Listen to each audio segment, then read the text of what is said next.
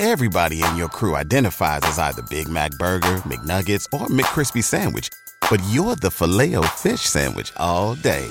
That crispy fish, that savory tartar sauce, that melty cheese, that pillowy bun. Yeah, you get it. Every time. And if you love the Filet-O-Fish, right now you can catch two of the classics you love for just $6. Limited time only. Price and participation may vary. Cannot be combined with any other offer. Single item at regular price. Ba-da-ba-ba-ba. All of us have stories to tell.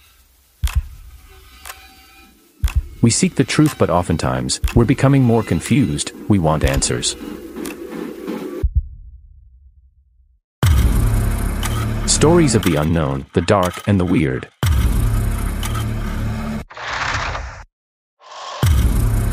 Stories from the Great White North and from all over the world. Come join us as we seek the truth.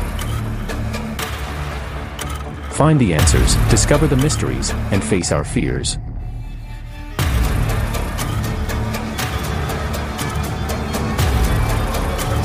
This is the Stories Canada Podcast. Listen now for free. Episodes now available to Spotify, Apple Podcasts, Stitcher, Google Podcasts, and wherever you listen to your podcast. Hello? Hello? Podcast Network Asia.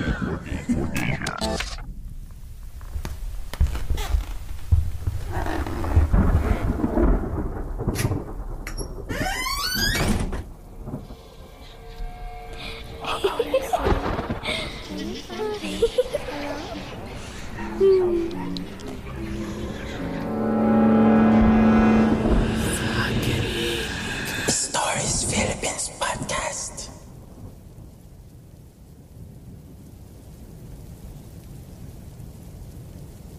Nangyari ang kwentong ito noong nakatira pa kami sa isang bahay sa Sampaloc, Manila. May isang room sa dati naming bahay na ayaw daanan ng mga katulong. Ito ang kwarto ng kuya ko. Para makarating sa laundry room, kailangang daanan ng kwarto ni kuya. Nagsimula ang katatakutan ilang buwan pagkatapos mawala ni kuya sa amin. Nagpakamatay siya ilang araw bago siya mag-celebrate ng kanyang ika-20th birthday. Si kuya yung tipong introvert. Hindi siya mahilig gumimik. Actually, wala akong natandaang barkada na dinala niya sa bahay. He was more into books. Pero hindi basta libro. Mga weird stuff like occult books. May mga tools rin siya for witchcraft tulad ng mga herbs at black candles. Isang araw, umuwi raw ng maaga si kuya. Tuloy-tuloy siya sa kwarto niya. Hindi nanananghalian. Akala ni mami, pagod lang siya at nakatulog. Pero mga 8 PM na, hindi pa din siya lumalabas sa kanyang kwarto. Kaya inutusan ni mami ang kanyang katulong para katukin siya. Bumalik ang katulong at nakalak daw ang pinto ni kuya. Nag-alala na si mami. Nasa sala ako noon at nanonood ng TV. Tinawag niya ako. Kitang-kita sa mukha ni mami ang nervyos niya. Pati boses ng katulong, tipong iiyak na rin. Pinuntahan namin ang kwarto ni kuya. Kinato ko siya. Pinihit ko ng ilang beses ang doorknob. Lock. Tinatawag namin ang pangalan niya. Pero walang sumasagot. Nilakasan ko ang katok pero wala pa rin. Idiniin ko ang tainga ko sa pintuan. Tumutunog ang component niya. Sabi ko kay mami na kailangan ng puwersahin ang pinto. Bumalik ako, dala ang screwdriver at tinungkab ko yung doorknob. Pagbukas namin ng pinto, doon namin nakita si kuya.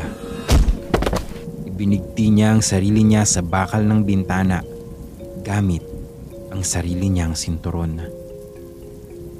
Ginawa naming bodega ang kwarto ni kuya Pagkatapos niyang ilibing, naging mahirap iyong recovery stage.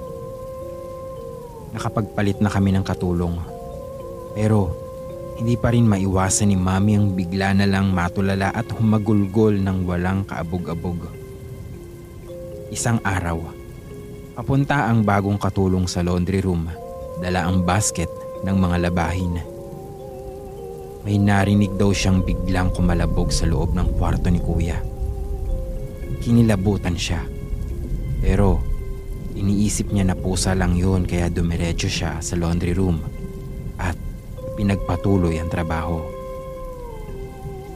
Nang mag-aahon na siya ng mga damit mula sa washing machine, bigla raw siyang may nakitang aninong dumaan sa tapat ng pintuan ng kwarto ni Kuya. Kakabog-kabog ang dibdib. Sumilip siya sa labas. Pero syempre, walang tao dahil nasa school ako at natutulog noon sa sala si Mami. Hindi pa alam noon ng bagong katulong ang nangyari sa kwarto ni Kuya. Kaya nang magising si Mami, ikinuwento niya ang experience niya. Takot na takot daw siya nang sabihin ni Mami sa kanya na nagpakamatay si Kuya sa kwarto. Hindi doon natapos ang pagpaparamdam sa kwarto.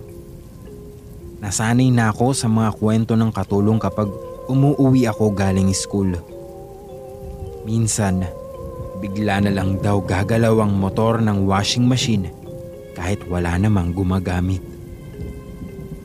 Minsan, may maririnig na sumusutsot. Minsan, may mga nawawalang gamit. Hanap kami ng hanap. Halos baligtarin na namin ang bahay pero hindi namin makita. Tapos biglang makikita iyon sa laundry room. Kapag maglalakad ka sa tapat ng kwarto ni Kuya, paninindigan ka ng balahibo. Medyo malamig ang lugar, saka mahina pa ang lighting. Bumbilya lang ang ginagamit na ilaw sa laundry room. Madalas pang mapundi.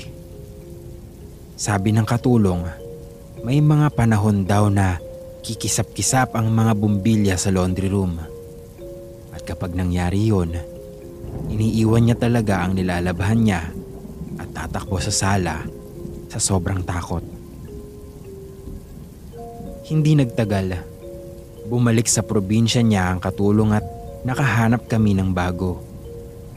Ipinalinis agad ni Mami ang kwarto ni Kuya. Ilang sandali lang, lumapit ang katulong kay Mami at putlang-putla. May kumakalabit daw sa kanya habang naglilinis siya sa loob ng kwarto. Pero wala namang tao. Bukas yata ang third eye nung katulong. Kasi isang gabi, nang papunta siya sa laundry room para plantsahin ang mga natuyong damit, pinuntahan daw niya ang kwarto ni Kuya. Hindi raw niya maintindihan, pero parang may tumatawag sa kanya. May nagsabi sa kanya na pumasok sa kwarto. Pag-apak niya sa loob, may nakita raw siyang anino ng lalaki sa tapat ng bintana. Bigla raw itong gumalaw nang mapansin niya. Parang biglang umalis. Ipinablessing namin ang kwarto ni Kuya. May nakapagsabi rin sa amin na kailangang sunugin lahat ng mga gamit niya. Baka malakas pa raw ang kapit ni Kuya sa mga gamit niya, lalo na sa mga gamit niyang pang-occult. Nang ayusin namin ang kwarto, doon lang namin nakita ang sinturon na ginamit ni Kuya pambigti. Nakaplastik pa ito at nakatago sa drawer sa ilalim ng aparador niya. Isinama namin iyon sa mga susunugin. Ibinenta namin ang bahay at lumipat kami sa Pasig. Hanggang ngayon, hindi ko pa rin maintindihan kung bakit ginawa ni kuya ang bagay na iyon. Isang araw bago siya mag-birthday. Parang unfair kasi. Hindi niya sinabi sa amin ni Mami kung may problema siya. Itinabi lang niya sa kanyang loob.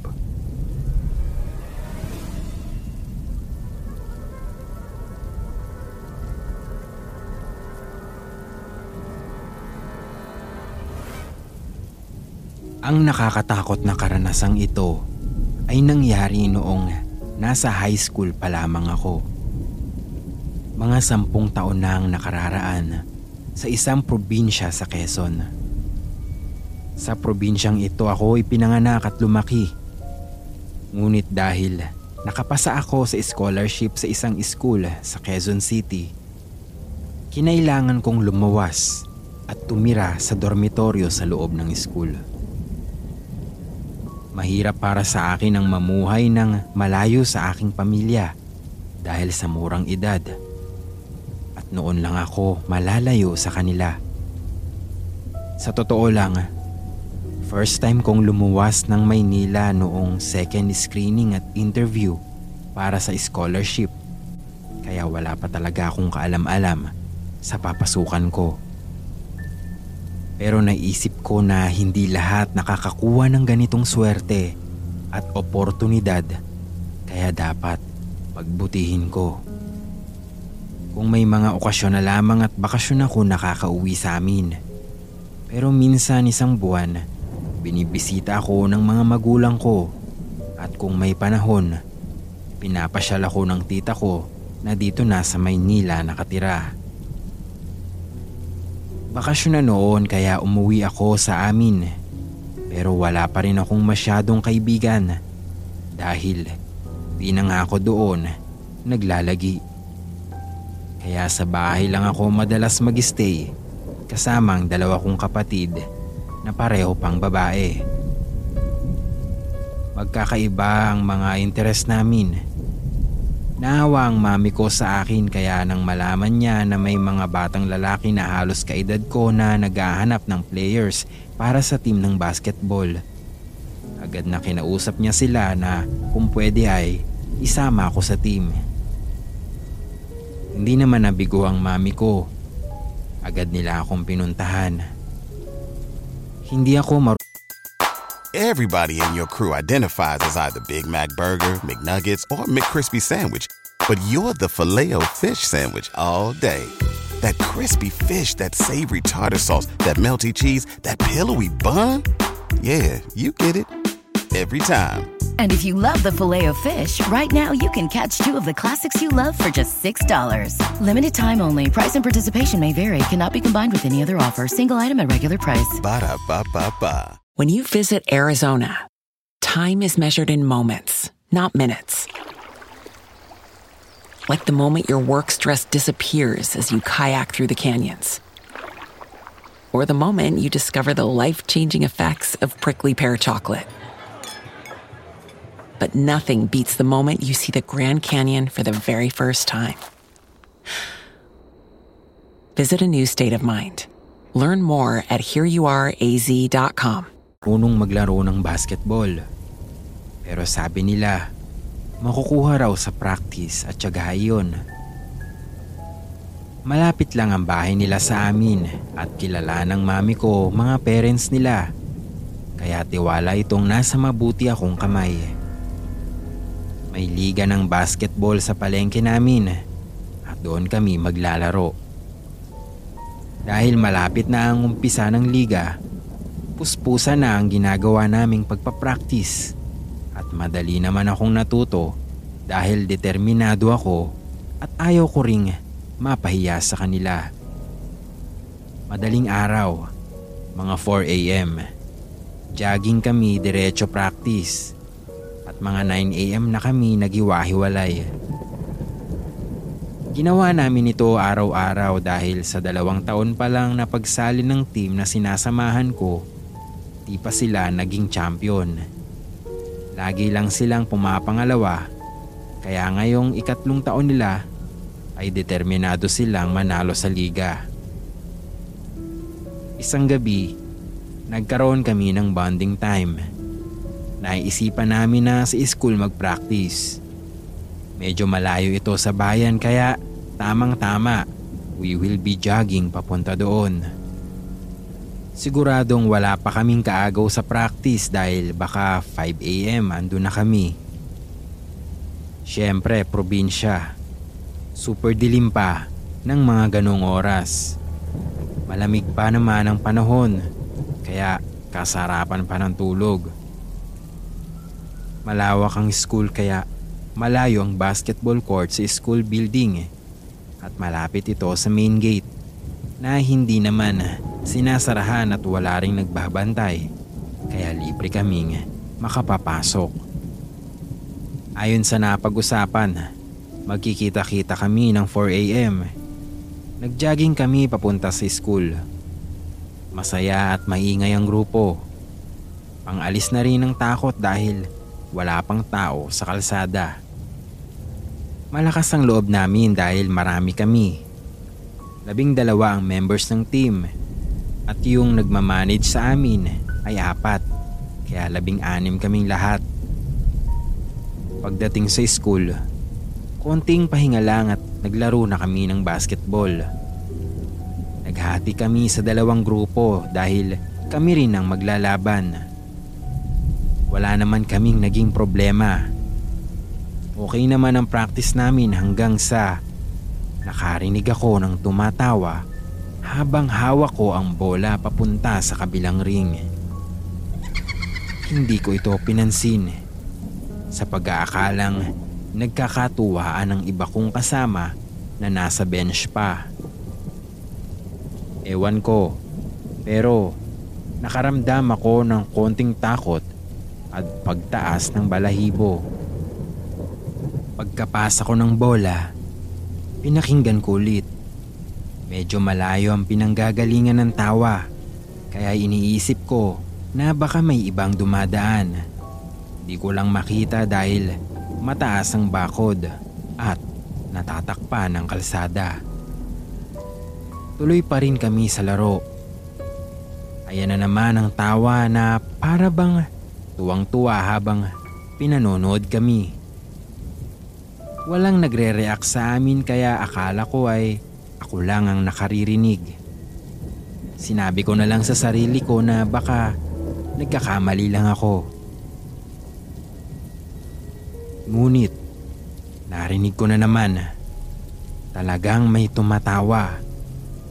Parang bata na may maliit na boses na para bang palapit ng palapit sa court. Lumingon ako sa bench. Wala namang tumatawa. Wala namang ibang tao maliban sa amin. Tuloy-tuloy pa rin kami sa paglalaro hanggang sa sabay-sabay kaming nagkatinginan. May bata na bumababa sa bakod. May kakaiba itong itsura. Maliit ito. May matutulis na tenga at tawa ng tawa habang nakatingin sa amin. Hindi ko maipaliwanag kung paano nangyari. Basta ang alam ko, nagtakbuhan na kami na walang lingon-lingon hanggang makarating kami sa bayan. Parang 5 minuto lang yata ay nakarating na kami. Walang nagsasalita sa amin. Lahat kami ay takot na takot, namumutla at nangingilabot. Tanging mabilis na paghinga na lamang dahil sa pagod ang maririnig sa paligid. Nang mahimasmasan kami, noon lang kami nagtanungan kung kumpleto ba kami. Noon lang din namin nalaman na naiwan pala namin yung bola. Walang gustong bumalik para kuhain yung bola. Kaya napagpasyahan namin na maghintay, mag-umaga at sama-sama kaming babalik. Baka kasi mawala iyon, wala na kaming gagamitin sa pagpapractice. wala kaming budget. Naasa lang kami sa sulisit, kaya wala kaming choice kung hindi balikan iyon. Hindi ako sigurado kung ano ang nakita namin kasi yung iba nakitakbo lang kahit hindi alam kung ano ang nangyayari. Yung iba naman ayaw tumingin dahil sa takot. Sabi naman ng iba, baka raw tiyanak kasi parang bata na matulis ang tainga. 8:00 na kami bumalik doon at swerte, di naman nawala ang bola. Mula noon ay hindi na kami nag-practice sa school ng madaling araw. After 3 years of trying, nag-champion kami sa liga ng bakasyon na yon at isa ako sa nakakuha ng individual award. Nagbunga ang determinasyon namin. Naisip tuloy namin na baka yung tiyanak ang lucky charm namin. Nanginayang tuloy kami na hindi namin ito kinausap. Pero hindi naman namin kakayanin dahil sa takot. Nang sumunod na bakasyon, sumali ulit kami ng liga at hindi na kami nag-champion. Balik ulit sa pagiging second. Kaya nagbiruan na kami na dapat talagang kinausap namin kung ano man yung nakita namin. Baka bigyan kami ng agimat para lagi kaming champion. Hi guys! May pasabog ang PNA this month of August dahil it's their 2nd year anniversary. This August, there will be not only 1, not 2, but 4 live streams in total. So tune in on their Facebook page at www.facebook.com/podcastnetworkasia this August 5, 13, 20, and 27 at 6:30 p.m. for fun games, kulitan, at chikahan with your favorite podcasters. May exciting prizes din from Shure and marami pang iba. See you there!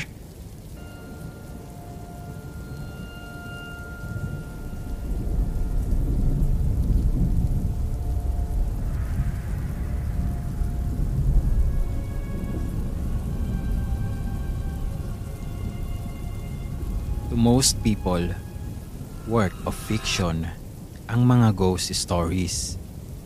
Hindi na lang ito basta figment ng imagination. Manifestation din ito ng mass hysteria. I just tell my stories, but I am not insisting that you believe me.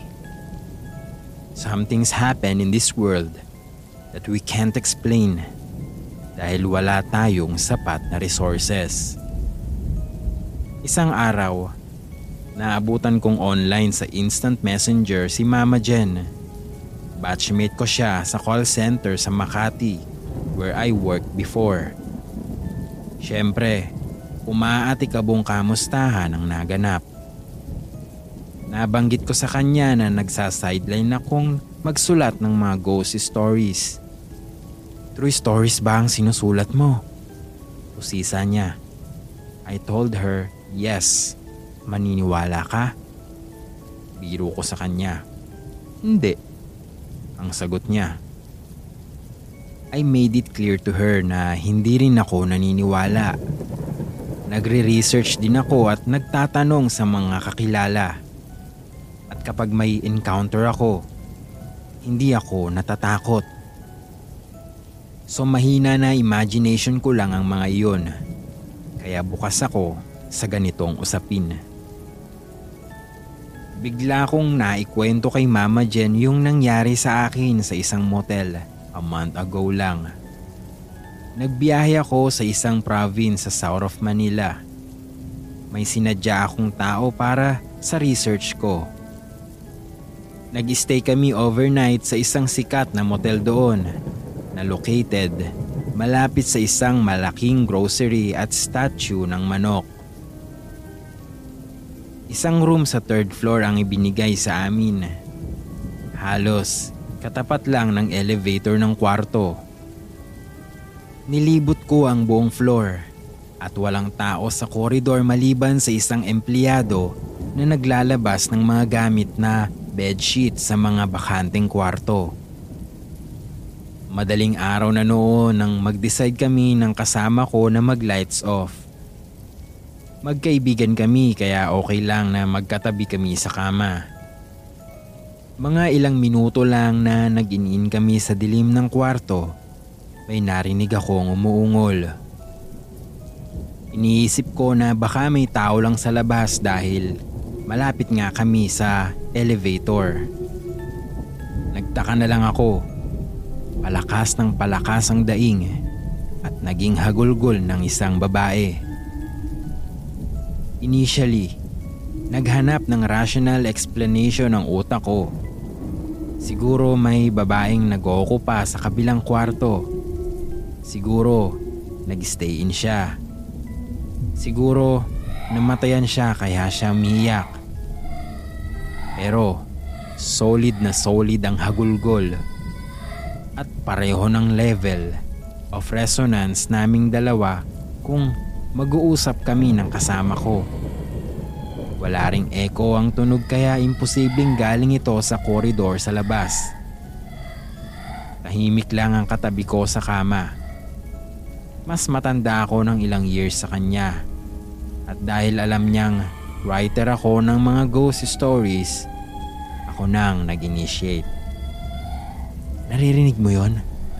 Tanong ko sa kanya. "Oo," sagot niya.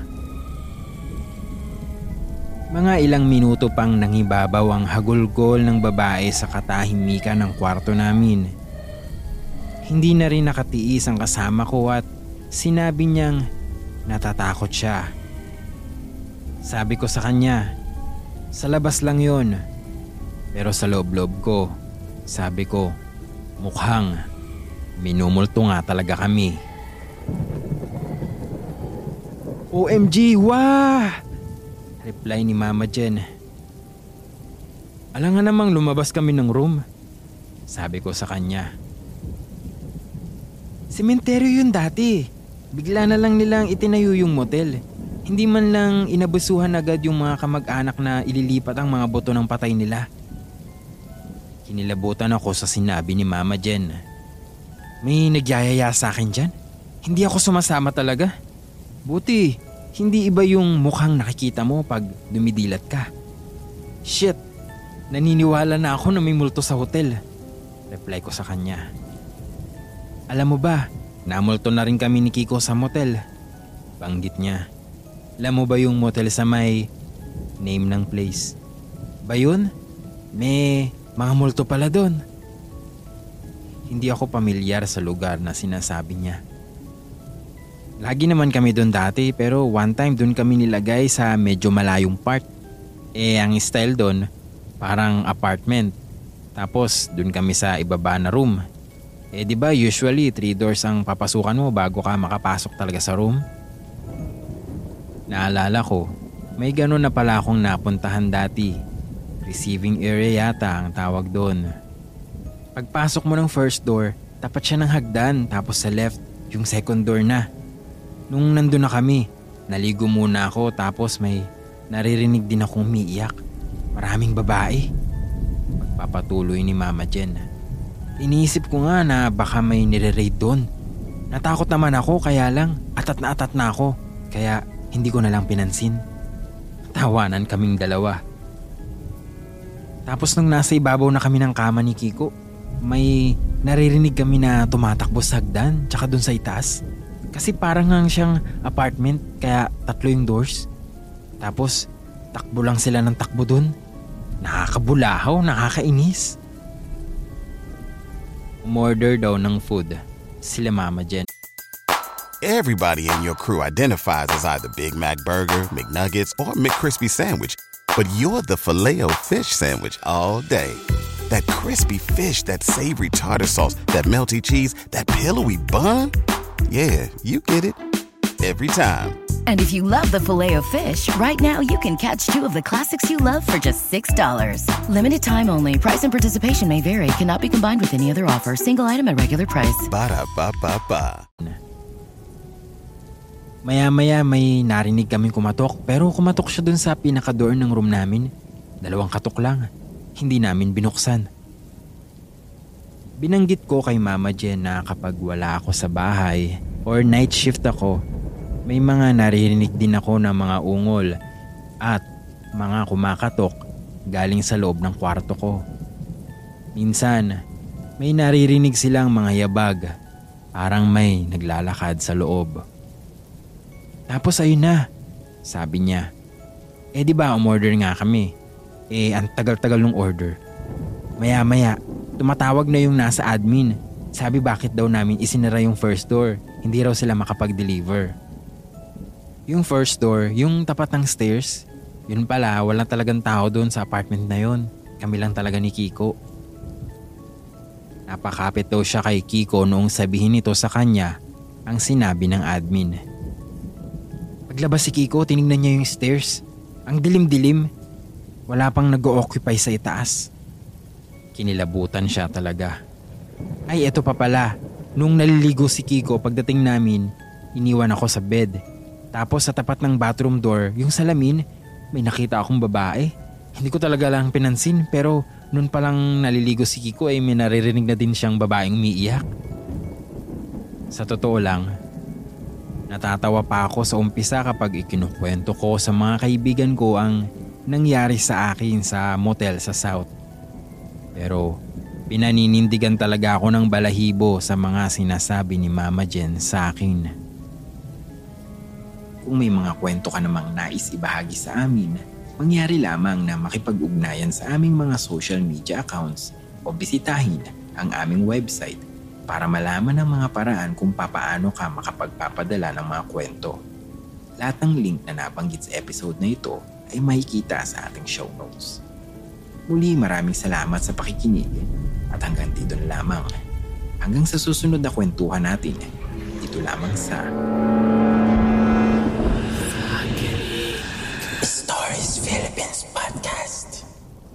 The views and opinions expressed by the podcast creators, hosts, and guests do not necessarily reflect the official policy and position of Podcast Network Asia. Any content provided by the people on the podcast are of their own opinion and are not intended to malign any religion, ethnic group, club, organization, company, individual, or anyone or anything.